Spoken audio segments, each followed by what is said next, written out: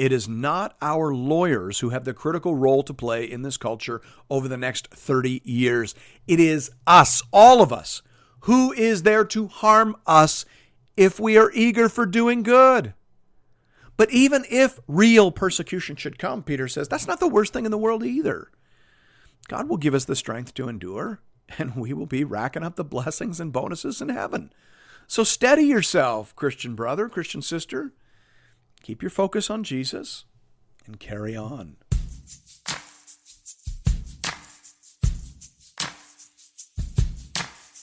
Welcome to Into the Word with Paul Carter. I'm your host, Woody Woodland.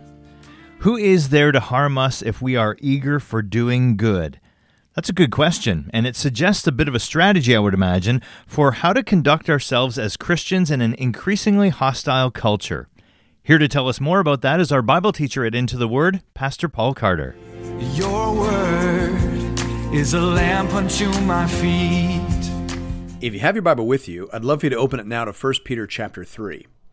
You'll notice that the first word in most translations of 1 Peter 3 is the word likewise, which implies that this paragraph is carrying on an argument introduced and developed in the previous chapter. So let's go back and remember what that was. In 1 Peter 2, 13 to 15, Peter said, "Be subject for the Lord's sake to every human institution, whether it be to the emperor as supreme or to governors as sent by him to punish those who do evil and to praise those who do good. For this is the will of God, that by doing good you should put to silence the ignorance of foolish people." So here, Peter outlines an important principle. If Christians care about the Great Commission, if they care about fulfilling their role as ambassadors of the coming kingdom of Christ, then they need to be mindful of how they interact with the existing authority structures in human society. Christians are not to be known as rabble-rousers. We aren't to be obsessed with reordering contemporary society. And why would we be? We are ambassadors of a coming kingdom whose arrival will shatter all the existing kingdoms of this world into dust. Revelation 6, 14 to 17 describes that scene in vivid language. The sky vanished like a scroll that is being rolled up, and every mountain and island was removed from its place. Then the kings of the earth and the great ones and the generals and the rich and the powerful and everyone, slave and free, hid themselves in the caves and among the rocks of the mountains, calling to mountains and rocks, "Fall on us and hide us from the face of him who is seated on the throne and from the wrath of the Lamb. For the great day of their wrath has come, and who can stand?" Closed quote. The return of Jesus Christ to judge and to rule will be a leveling event of cataclysmic proportions that necessarily reprioritizes our actions and activities in the time between. And so our main job is not to right existing wrongs. Our main job is to encourage every man, woman, and child on planet Earth to properly prepare for Christ's arrival. So we target the heart. And of course, change will happen in society as hearts, as people are changed, but we don't target that change. We target the people. We attempt to win whomever it is that we have contact with to the love and lordship of Jesus Christ. That's the general principle. And then in the latter half of chapter 2 and the first half of chapter 3, Peter applies that principle to some hard cases. He begins with slaves. A slave is not to rise up and rebel against his or her master. The slave is supposed to try and win the master. After all, according to Revelation 6, king and subject, slave and free, are going to be in the same boat come Judgment Day. So the most important thing is for every reached person to try and reach other people. Now, here in chapter 3, Peter moves on to another difficult situation, the situation of a believing wife who finds herself married to an unbelieving husband. Hear now the word of the Lord beginning at verse 1.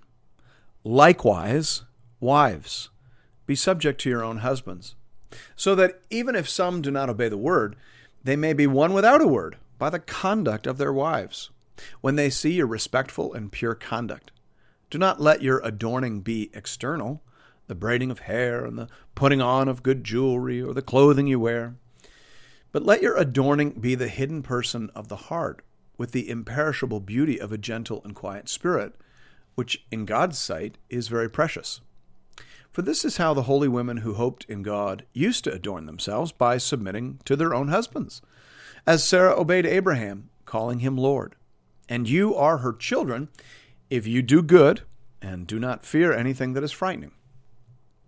Christianity was enormously attractive to oppressed people in the first century, so much so that it became popular to mock Christianity as a religion of slaves and women. Slaves flocked to Christianity because of what the gospel said about slaves and what the gospel said about people. The gospel said that all people, including slaves, had great value to God.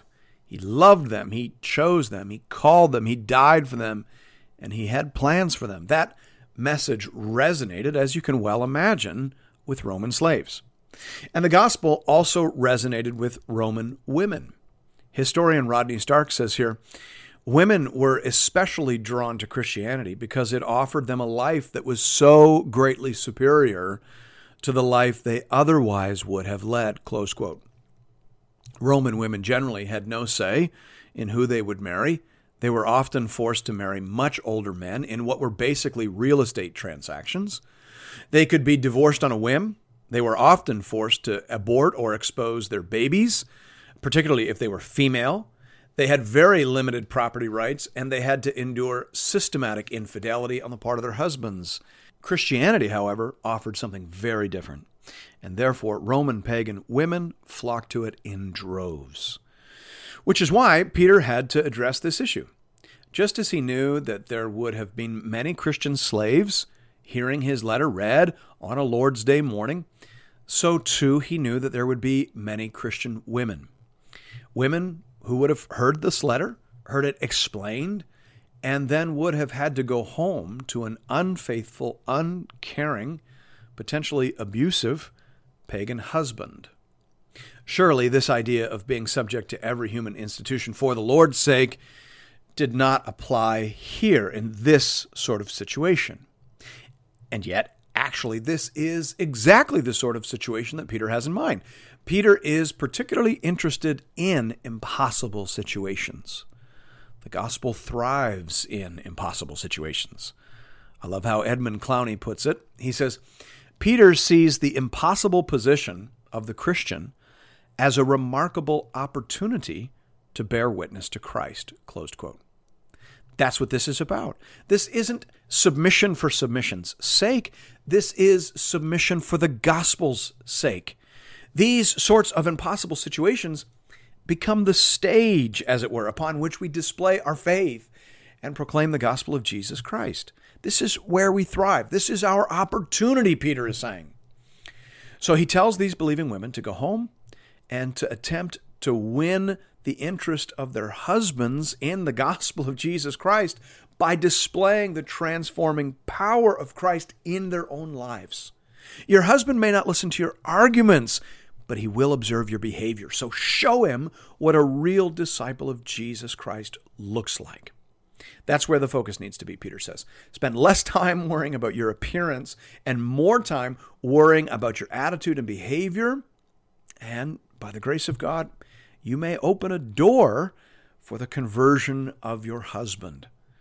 Now, obviously, that's a huge ask, but believing women have been reaching their husbands this way for centuries. Peter refers to Sarah as an example that ought to be encouraging, an example from the Old Testament, which actually at first glance does not look like the best choice. If you remember the story in Genesis 18, Sarah was actually expressing doubts about the wisdom of her husband's plan. Genesis 18:12 says, Sarah laughed to herself, saying, after I am worn out and my Lord is old, shall I have pleasure? Close quote. Shall I have the pleasure of children? Sarah is doubting her husband's understanding of God's will for their family. But she followed him anyway, and she treated him respectfully. That's what Peter is saying. Even when you don't understand how this is going to work out, you follow anyway. You treat people with respect, and you trust that God knows what he's doing. That's what happened in the story. Sarah obeyed her husband, and wonder of wonders, it ended up being, because of her obedience, humanly speaking, that the Messiah came into the world.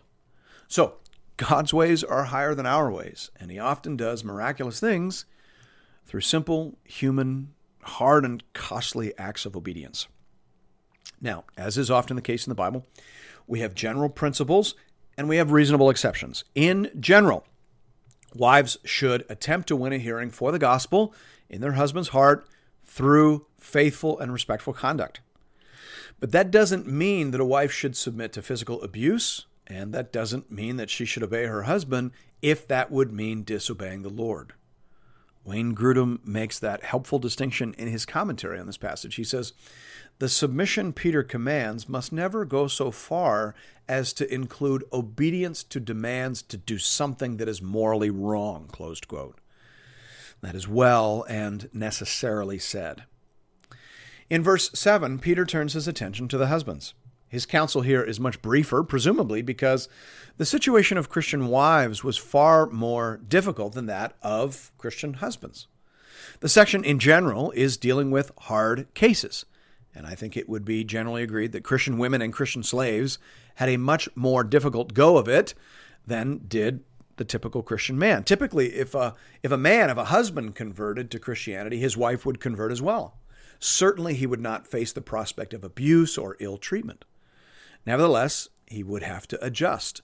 As a Christian man now, there would be certain peculiar expectations, and Peter begins to address those. He says, "Likewise, husbands, live with your wives in an understanding way, showing honor to the woman as the weaker vessel, since they are heirs with you of the grace of life, so that your prayers may not be hindered." So husbands are not to use their superior size and strength to manipulate or control their wives. They are to lead through consideration and understanding, recognizing the extreme dignity that their wives have as sisters to Christ and heirs of the grace of life. Peter actually threatens husbands here by telling them that if they fail to heed his instruction, it will result in their prayers being hindered. Peter Davids says helpfully here, "As the closest human relationship, the relationship to one's spouse must be the most carefully cherished if one wishes a close relationship with God." Closed quote.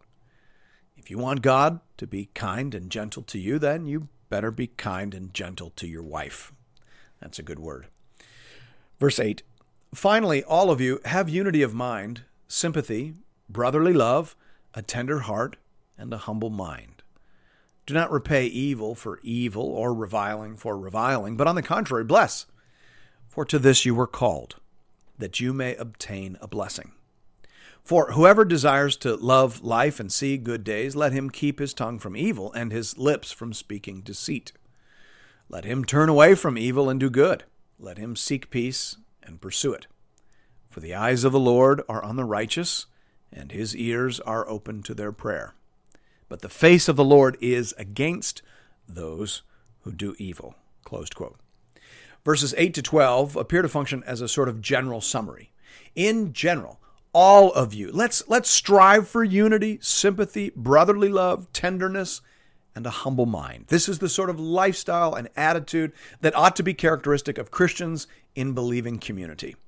These are the sorts of people who can expect a ready answer to their prayers and the help of the Lord in all their trials and tribulations.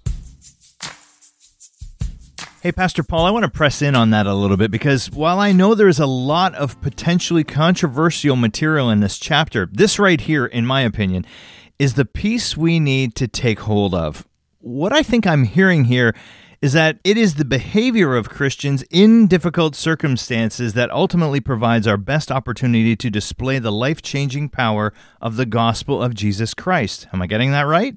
Yeah, I think you're getting that exactly right. And I think, as you say, that's an underappreciated reality. According to the Bible, Christian conduct under pressure is essentially an irrefutable apologetic. You can push back on our beliefs, but grace under fire is very hard to argue with. So let me play this out a little bit. If godly character in difficult circumstances is the best way to display and commend the gospel, should Christians be praying for favor in this culture? Should we be praying for healing from cancer? Should we be praying that our candidate wins the next election? Or would it actually be better for us if, this sounds crazy, but if we prayed the opposite of all those things? After all, if the light of the gospel shines brighter in the darkness, shouldn't we be praying for darkness? Yeah, I see where you're going with that. I definitely understand what you're pressing on, but I think it would be better just to say that maybe this should change how upset we get when things don't go our way. Maybe when God doesn't heal us of cancer, or maybe when he doesn't give us favor in the culture, or maybe when things don't go our way in our personal lives, or however, maybe we should read that as God permitting a difficult season because he believes we're ready to shine a gospel light within it. I think that's true, but I would still say that we should pray for good health. We can pray for good leaders. We should pray for good outcomes in society. But when darkness comes, when difficulty comes, we should definitely not see that as a loss of divine favor. Rather, we should see that as an opportunity to display and commend God's grace. Amen to that. Let's jump back into the text now at verse 13. Now, back to the matter of how to live our lives and conduct our mission in the world. Look at verse 13. Now, who is there to harm you if you are zealous for what is good? But even if you should suffer for righteousness' sake, you will be blessed. Have no fear of them, nor be troubled, but in your hearts honor Christ the Lord as holy, always being prepared to make a defense to anyone who asks you for a reason for the hope that is in you. Yet do it with gentleness and respect, having a good conscience, so that when you are slandered, those who revile your good behavior in Christ may be put to shame. For it is better to suffer for doing good, if that should be God's will, than for doing evil. Here we see Peter being eager to help these folks right-size the troubles and the challenges that they were facing. Remember, Peter is eager to keep these folks in the field. He doesn't want them to hide in the root cellar when there is still opportunity for work and witness in the culture. So the first thing he tells them is to be careful not to overestimate the dangers that they're facing. Who is there to harm you if you are zealous for what is good? Again, as we heard from Thomas Schreiner in the first episode, the only specific suffering noted is discrimination and mistreatment and verbal abuse from former colleagues and friends, close quote. I mentioned in the first episode that Peter wrote this letter around AD 63, and there was no fatal state persecution of Christians in this region until AD 112. That's 50 years, meaning most of the people who first heard this letter never faced actual persecution for being Christians. Their kids did, but even then, it didn't last very long. The persecution in AD 112 lasted about a year. And then it was called off. Christians were good citizens and good neighbors, and it was decided that it was not in the empire's best interests to hunt them down. Hear that?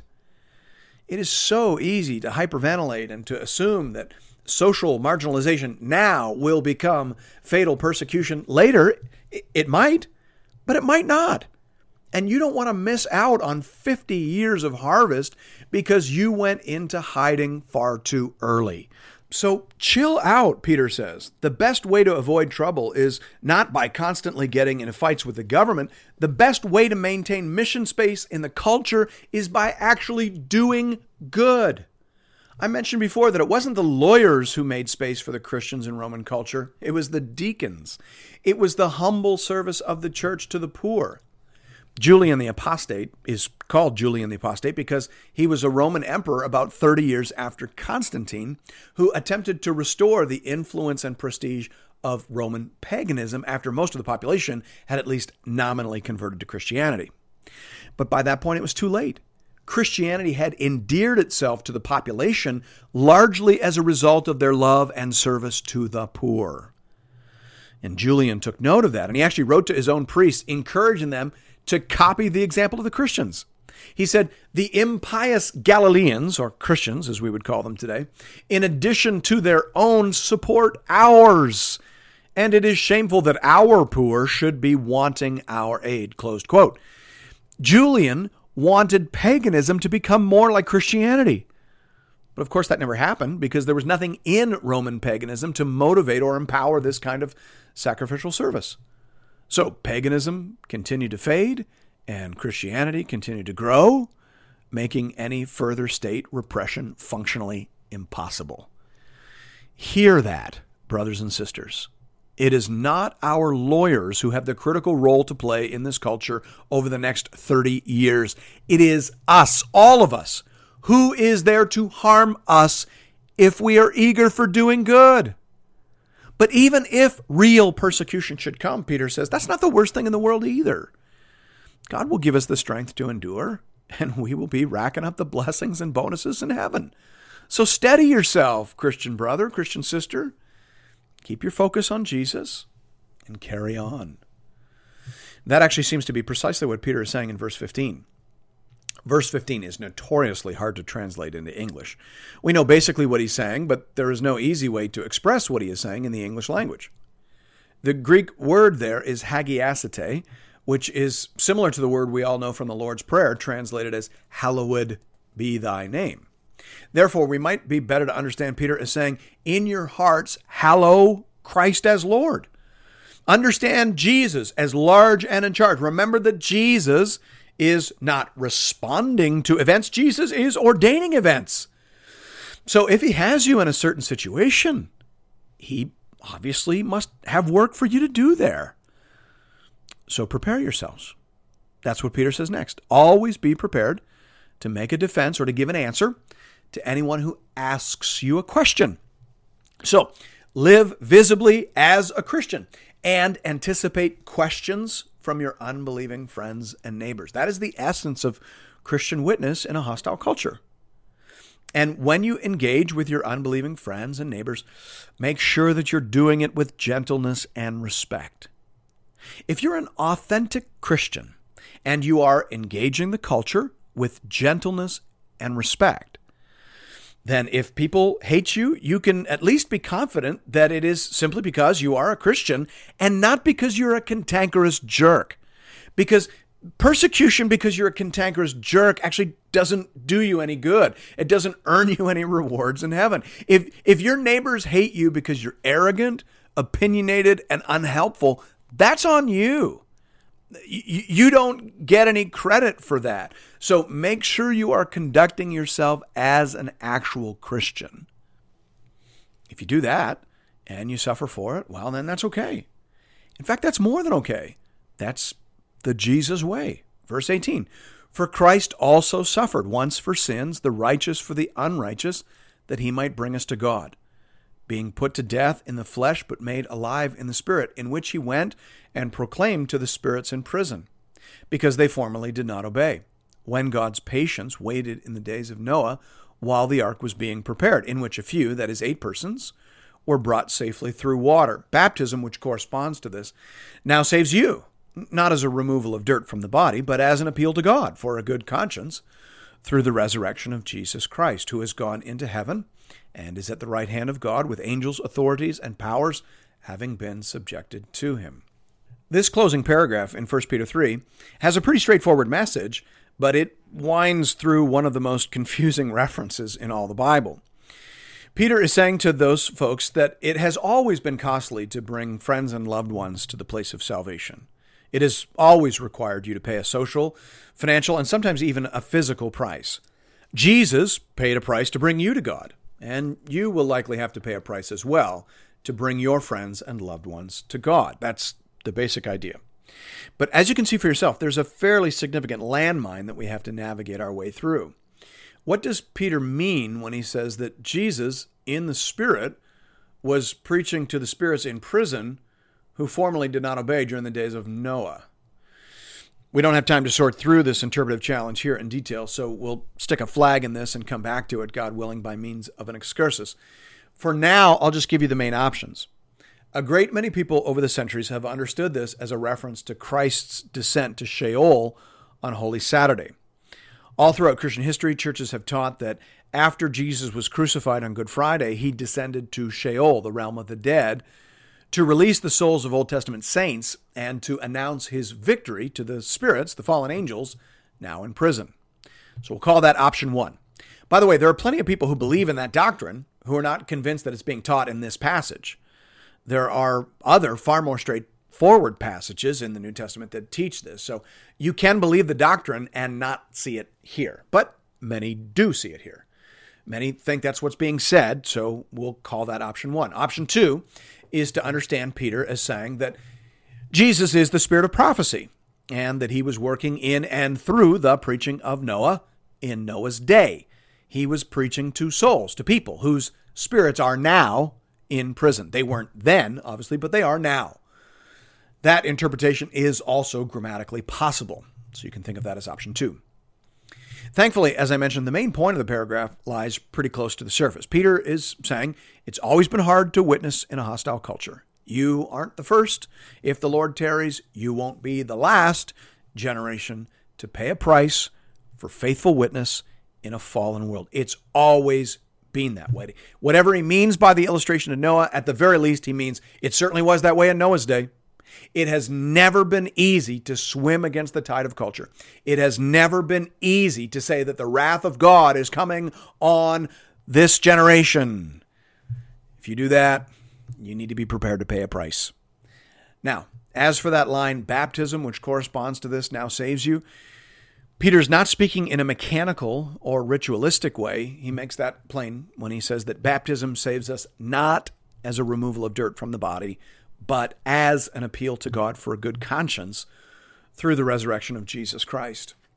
So, if your baptism represents your faithful appeal to God for forgiveness through the person and work of Jesus Christ, then it is saving, not because of the ritual itself, but because of what you are expressing in and through the ritual. Thanks be to God. Yeah, I love the balance you strike there at the end. The problem isn't with rituals per se. The problem is with rituals apart from faith. Yeah, absolutely. Baptism is real if you come to it in faith. The Lord's Supper is real if you come to it in faith. These are means that God has given to us as a way of expressing our faith and trust in Him. Yeah, that's good, and a helpful distinction. As always, friends, if you are looking for more Bible teaching from Pastor Paul, you can find that over at the Into the Word website at intotheword.ca, or you can download the Into the Word app at the iTunes Store or on Google Play. You can also connect with Pastor Paul and with other Bible readers on the Into the Word Facebook page. Just enter Into the Word into the search bar. And we'll see you right back here next Sunday morning as we continue our journey together through the whole counsel of God. We'll see you then. Your word is a lamp unto my feet